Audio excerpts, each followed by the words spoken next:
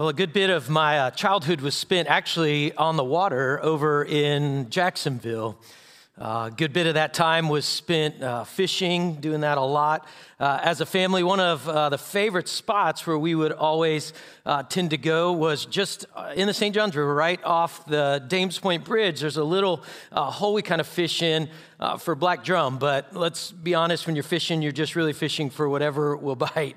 But it's a bit of a tricky spot as you're off the main channel there. And so you're battling tide and currents and trying to figure out kind of just exactly how to get anchored, because in order to bottom fish, you've got to be stationary, right? And so here we were one time, I recall as a child, and we're fishing there, and I just happened to kind of glance over to my right. It's right off of an island that runs right through the river there, and I just happened to notice this palm tree that had this just kind of weird bend in it, which I guess to some degree meant the fishing really wasn't that great if I'm staring at palm trees. But here I was, I just kind of happened to notice it, just sticks in my mind. So just time continues, fishing on, and I happen to glance over and I'm like, hey, where'd that palm tree go? And I kind of look back and it's behind us a little bit. And really, unbeknownst to us, I guess the anchor had broken loose and was just slowly, ever so slowly, maybe the tide had shifted and we were drifting. Right? Not super noticeable until you actually found a fixed point of reference and realized, hey, we're not where we were. Well, I want to ask this morning, what do you think it means to be faithful to God in a culture that's drifting? In this everly increasing, pluralistic, shifting culture that we find ourselves in. How do we be faithful to a God who never changes when everything feels like it's changing around us? And maybe the more important question is, how do we as followers of Jesus Christ recognize when we are spiritually drifting? When maybe our spiritual anchor, if you will, has come loose in our connection to Jesus Christ.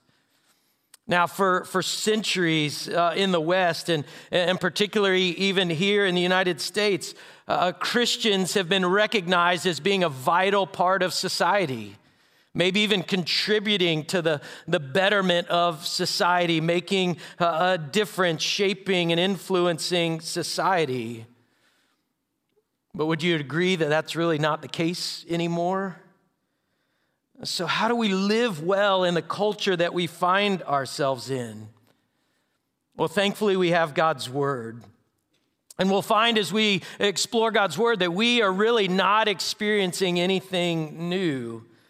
The experience of the majority of God's people for the majority of Scripture is that of living as a minority in society that at best didn't understand them, and then often actively oppose them. And so that's why we started this new series in the book of Daniel that we're calling When Kingdoms Collide. Because in many ways, Daniel is a practical case study in the principles of living as a missionary in a hostile culture, like we saw in our last study in 1 Peter. In fact, do you remember what we saw? 1 Peter chapter 2, verse 11, "Beloved, I urge you as sojourners and exiles to abstain from the passions of the flesh, which wage war against your soul. Keep your conduct among the Gentiles," you could say in culture, "honorable, that when they speak against you as evildoers, they may see your good deeds and glorify God on the day of visitation." So in our last study, we saw these first century Christ followers struggling through intense suffering and persecution under Roman rule. And now, in the book of Daniel, we're going to journey back some 2,500 years ago and see that God's people were experiencing life in a culture that was actively colliding with their own. The people of God had been taken into Babylon after Jerusalem was besieged and ransacked. And then we saw last week the king took literally the cream of the crop, likely teenagers, young men into captivity, marched them over 1,000 miles, basically as prisoners of war. And he relocates them. He re-educates them. He renames them. And then he tries to reculture them to the ways of the Babylonians. Well, if you've got a copy of God's Word, let me invite you to grab it. Find Daniel chapter 1. If you're willing and able, I invite you to stand with me in honor of God's Word this morning. And we'll pick up the story in verse 8. Daniel chapter 1, beginning in verse 8. But Daniel resolved that he would not defile himself with the king's food or with the wine that he drank. Therefore, he asked the chief of the eunuchs to allow him not to defile himself. And God gave Daniel favor and compassion in the sight of the chief of the eunuchs. And the chief of the eunuchs said to Daniel, I fear my lord the king, who assigned you food and your drink. For why should he see that you are in worse condition than the youths who are of your age?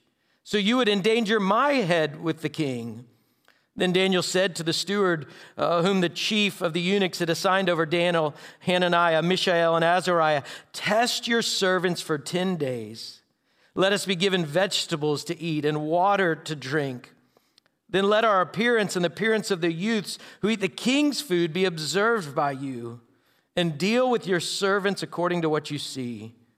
Verse 14, so he listened to them in this matter, and he tested them for 10 days. At the end of 10 days, it was seen that they were better in appearance and fatter in flesh than all the youths who ate the king's food. So the steward took away their food and the wine they were to drink and gave them vegetables. As for the youths, God gave them learning and skill in all literature and wisdom. And Daniel had understanding in all visions and dreams. At the end of the time, when Nebuchadnezzar had commanded that they should be brought in, the chief of the eunuchs brought them in before Nebuchadnezzar. And the king spoke with them. And among all of them, none was found like Daniel, Hananiah, Mishael, and Azariah. Therefore they stood before the king, and in every matter of wisdom and understanding which the king inquired of them, he found them 10 times better than all the magicians and enchanters that were in all of his kingdom. And Daniel was there until the first year of King Cyrus. Would you pray with me? Father, would you just open our eyes to the reality of what you would have us see in your word this morning? Father, there's truths and challenges for us to think on and to dwell on that shape how we should live some thousands of years later as Christians in a Babylonian culture. God, we come to your word not merely seeking information. God, we just don't want to know more. But Father, we come seeking transformation, that we would be made more in the image of your Son, in the likeness of your Son, Jesus Christ. And so, Holy Spirit, do what only you can do in these moments. Allow me to get out of the way so that your words would penetrate the hearts of your people, drawing us closer to you, we pray, in your great name. Amen. You may be seated. Well, so Daniel and his buddies realized, hey, we're not in Jerusalem anymore. Jerusalem was a safe and a familiar place. The landscape and the architecture, the temple being the center of that, pointing people's minds and attention to God. All of the artwork and literature and music would have been centered on the God of Israel, the one true God, a culture that respected and embraced him. But not so in Babylon. In Babylon, there wasn't one God, but there were many gods. There weren't laws that regulated morality. All the philosophies and religions and ideology in Babylon would have been totally up for grabs. Does that sound familiar? What city do you think we live in? See, whether you like it or not, the reality is that when you woke up and opened your eyes this morning, you woke up in Babylon. We're not in Jerusalem anymore. And so what do we as the people of God do when we realize the city and the culture that we're living in is less and less like Jerusalem and more like Babylon each and every day? Well, I would commend to you that we have much to learn from these first exiles of Israel. Daniel and his friends, young men, likely teenage boys. And one challenge from Daniel for all of us living in this increasingly post-Christian culture is this. We're challenged to stand out for Jesus in the right ways, at the right time, for the right reasons. We're going to see that over and over again throughout Daniel, that we're called to stand out for Jesus, but to do it in the right way, at the right time, and for the right reason. See, that's the calling of the church. Yes, even particularly in Babylon, that we are called to stand out for Jesus. And so we'll walk through and grab some challenges from our text this morning. And the first is this: be challenged not to despair, but to lean in to hope. Despite what it may feel like all around us, the world really is not spiraling out of control. And I get when we look and we see what's going on in the world, or maybe even in our city, maybe even in our home, it can feel that way. But to know the sovereignty of God is to know that God is always at work. And I can imagine that that's hard at times to process in your life. It's often hard to see God's plan when we're living in Babylon. I imagine that's exactly what Daniel and his buddies felt.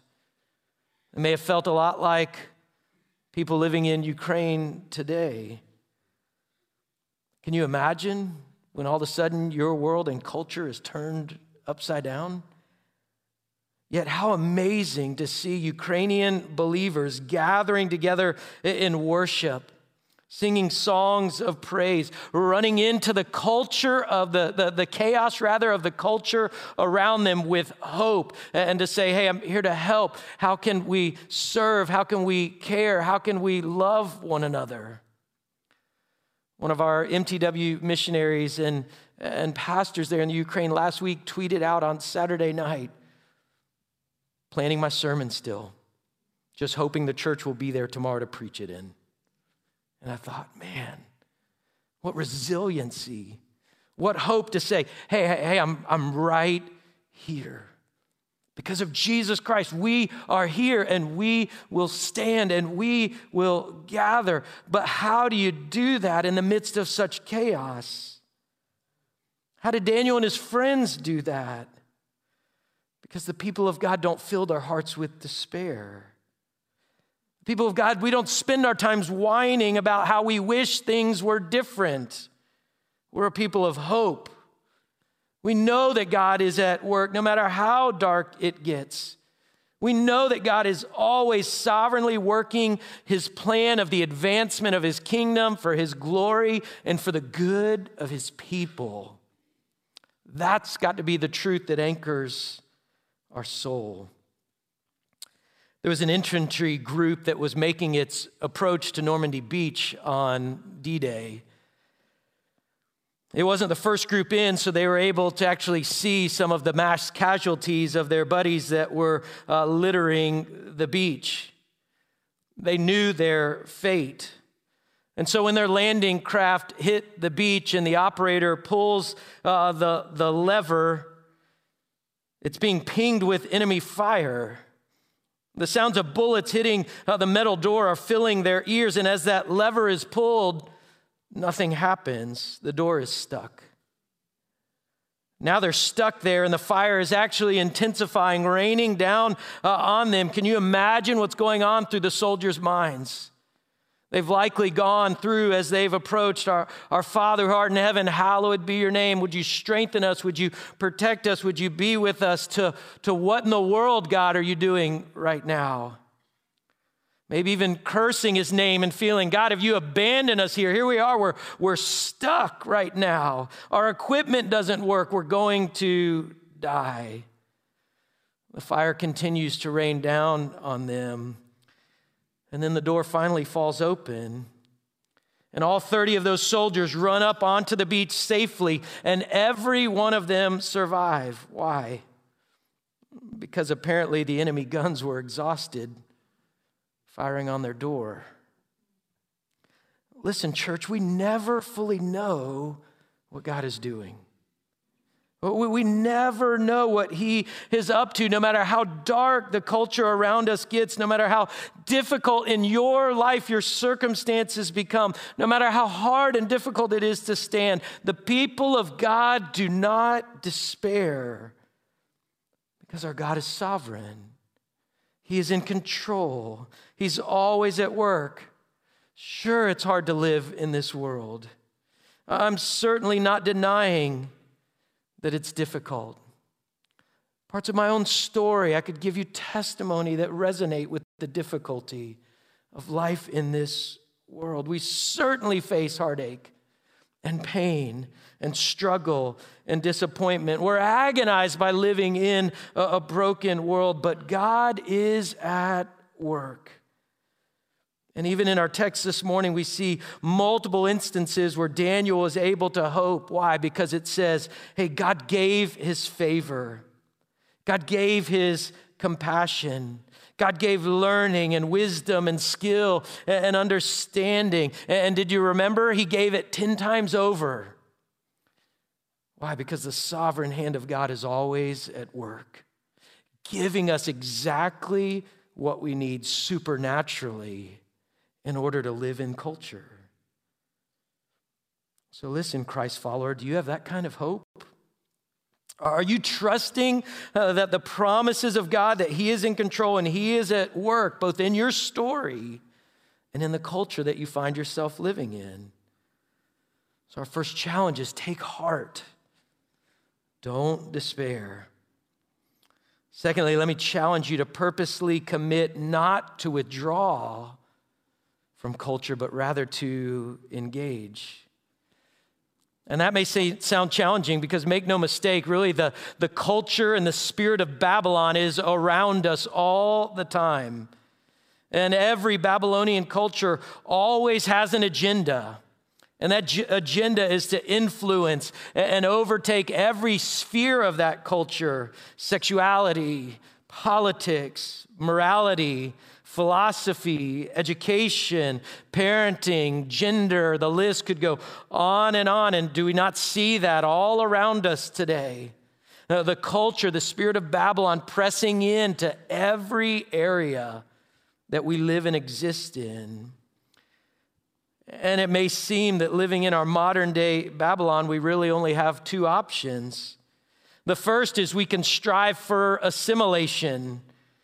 Here we are, we find ourselves in this new culture, so we just are gonna get along. So in order to get along, we're just gonna go along, right?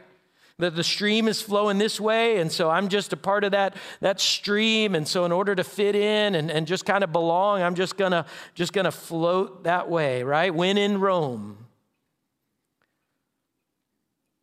We're in a crazy culture, not of our own choosing. And so the choice is, well, I guess I've just got to be absorbed into that culture. Besides, it's exhausting swimming upstream. Why would I keep wanting to go a direction that's so difficult? And then at times we can even look around in culture and go, hey, it actually seems pretty fun. Hey, the lights are always brighter in Babylon.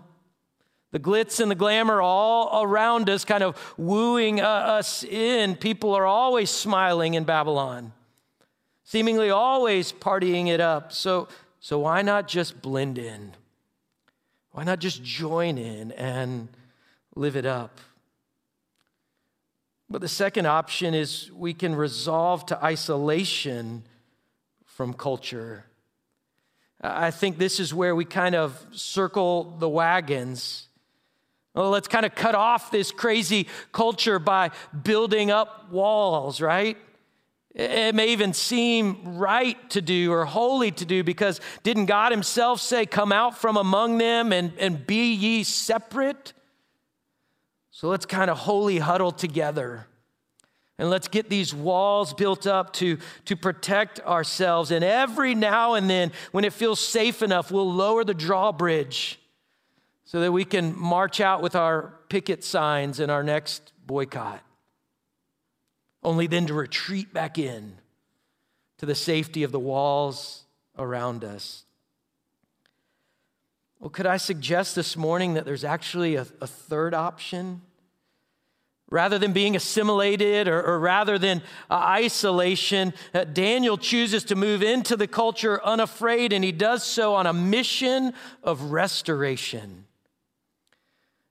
Daniel gives us such a powerful example of how to live in a collision of culture, and he does so through engagement. How could he do that? I think he did that because he knew that what he had inside of him with a relationship with God was far more fulfilling and satisfying and powerful than what the culture around him had to offer. He weighed his options, and it paled in comparison. Why assimilate or isolate if we have something better? And church, with the indwelling power of the Holy Spirit in us, we don't have to be afraid of culture. In fact, the same powerful Spirit that raised Christ from the dead has been placed inside you and I, and that Spirit compels us to engage, to move towards the darkness with the light of hope, to be salt and to be light in this culture that easily is corrupting and decaying all around us. We move towards the culture and not away. Why? Because we have a mission. And that mission compels us to engage. So understand clearly, God did not put us in Babylon to live in a bunker. God put us in Babylon in order to love and serve our neighbors. We're not here by mistake. He could have easily, at the point of salvation, just called us home, right? Have you ever wondered why? Why leave us here? There's a mission at work, and it wasn't to bunker up for safety. It was to move into culture, engaging, renewing, restoring the culture. And yes, with wisdom, we do that cautiously. But make no mistake, we also do that courageously. With caution on one hand and courage on the other, we engage culture on mission from our Savior. Now, some of you may have been reading along with me and saying, well, hey, Pastor Todd, Daniel took his stand. I saw it. He said, I will not eat the king's food. That's our guy. He took his stand against culture. He put his foot down. He put culture in its place. Are you reading the story closely? You'll see that Daniel actually entered into culture. He submitted to be educated in Babylon through all of its culture and learning and literature.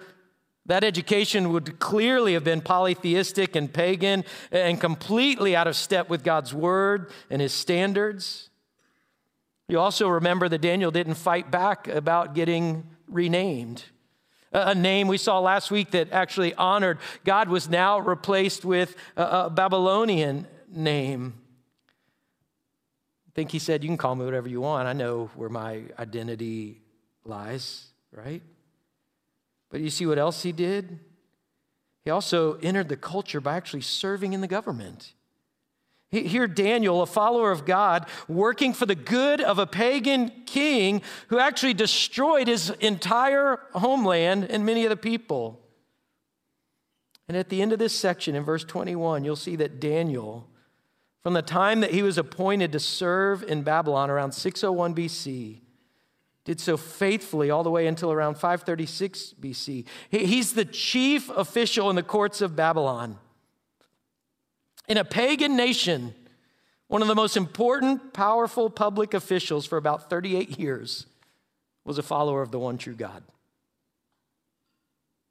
He moved in to culture. So how do we engage ourselves in the culture? We do so by learning from the example of others.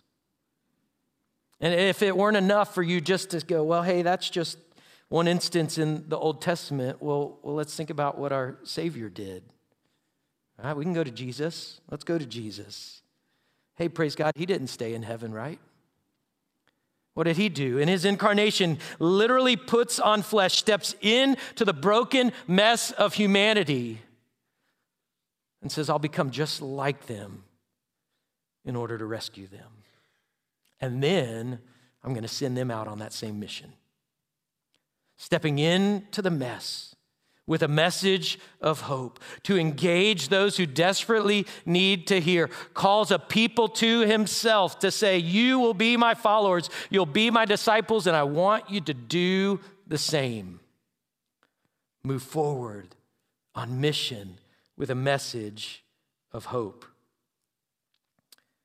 The third thing we see here, our challenge is to make a covenant not to be defiled, but to stand on conviction. I've clung to verse 8 since I was around Daniel's age, but Daniel purposed, Daniel resolved, Daniel made a promise in his heart not to defile himself. Daniel purposed.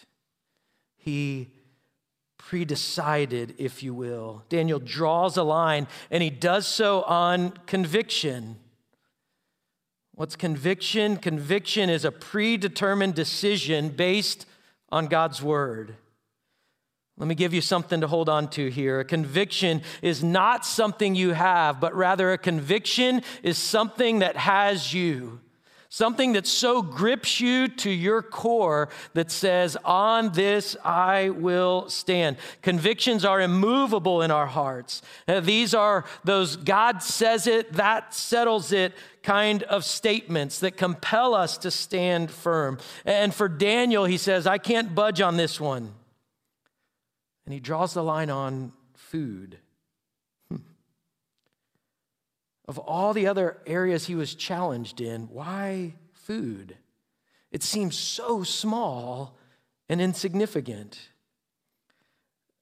Now, I'll be honest, I don't think Daniel's goal was to be an early trendsetter and an adopter of veganism.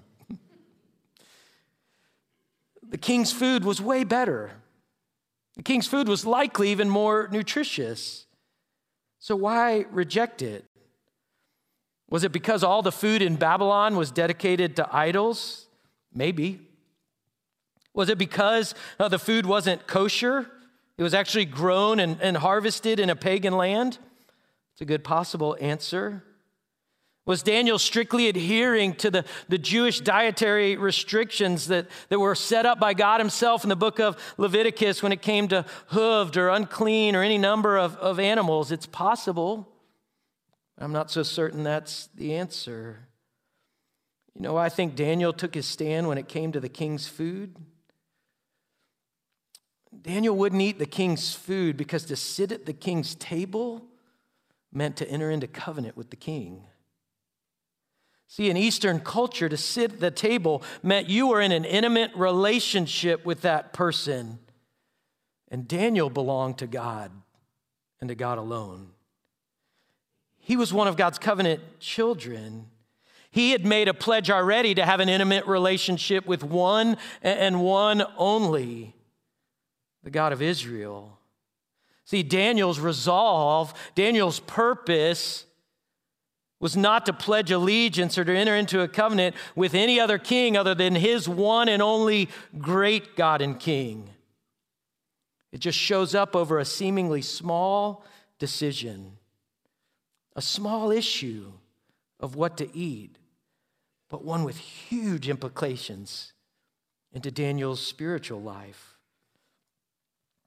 I love what Craig Groeschel says about our small decisions. He says, a life of faithfulness is made up of hundreds and thousands of small decisions that compound over time that actually lead us in the right direction. It's not just the big things, but it's often the small things that no one sees that result in the big impact that everyone wants. I wholeheartedly believe that Daniel, purposing in his heart to not defile himself over the king's food, a seemingly small issue sets the stage for him to be able to stand some 70 years later over the larger issue of prayer when the stakes are now life and death. You need to understand this morning the decisions you're making today are going to determine the stories you'll be telling tomorrow. And these decisions matter. You want to learn from Daniel? Then start with the small decisions that you make every day. And when you decide every day, it's going to be God first. Matthew 6, right? Seek Him first. His righteousness, everything else, he says, will fall into place. When you decide it will be God first, you will stand on that conviction.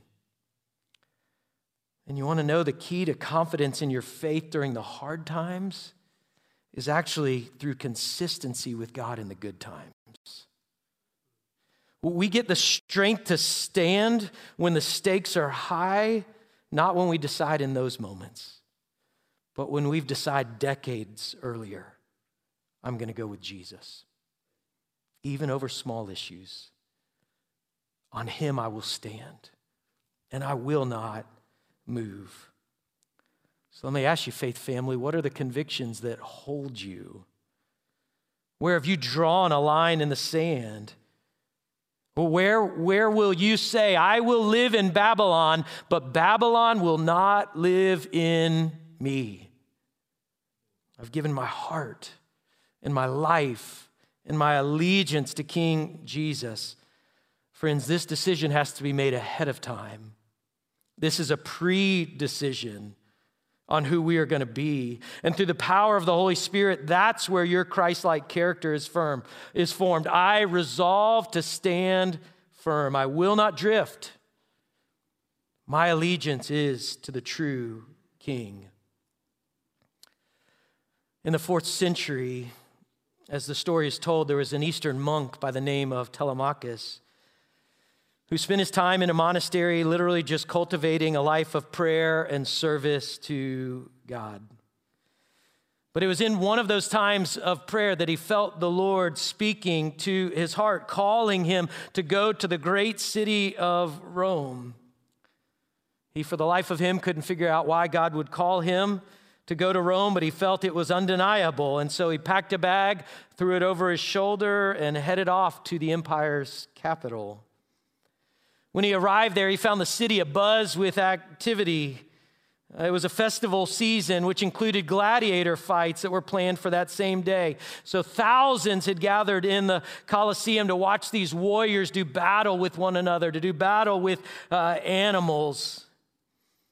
It was then that Telemachus understood why God had called him to Rome, because that little monk couldn't believe what he was seeing. Just 4 centuries after Jesus Christ had walked the earth, a civilized nation like Rome had its citizens killing one another for entertainment. Telemachus made his way down to the arena's edge and threw a leg over and then a second and landed on the floor of that arena. He goes out to the center of the amphitheater where he positions himself between 2 gladiators. He raises his hand and cries out, "In the name of Christ, stop." Some of the crowd laughs at him. Others are perturbed at the disruption. One of the gladiators strikes Telemachus in the torso with his sword, sending him sprawling into the dust. Yet he gets up again and repeats the same thing. "In the name of Christ, stop." This time the crowd had had enough. They began to chant, "Kill him." And so one of the gladiators takes his sword and runs it through this monk's stomach. He falls into the dust. Then the sand begins to turn red as blood pours out onto the floor of the Colosseum. And with his dying breath, Telemachus weakly cried out, "In the name of Christ, stop." A hush actually came over the arena in those moments as he died. And in silence, one by one, the crowd began to exit. Telemachus' story doesn't end there. If it did, it would be a fairly tragic and pointless piece of history. Rather, Telemachus' stand made such an impact that within weeks of his death, gladiatorial fights in the Colosseum were banned. Where he made his stand, that was the last one that ever took place in that arena. His death was not in vain. The bold action that he took based on his convictions literally changed history.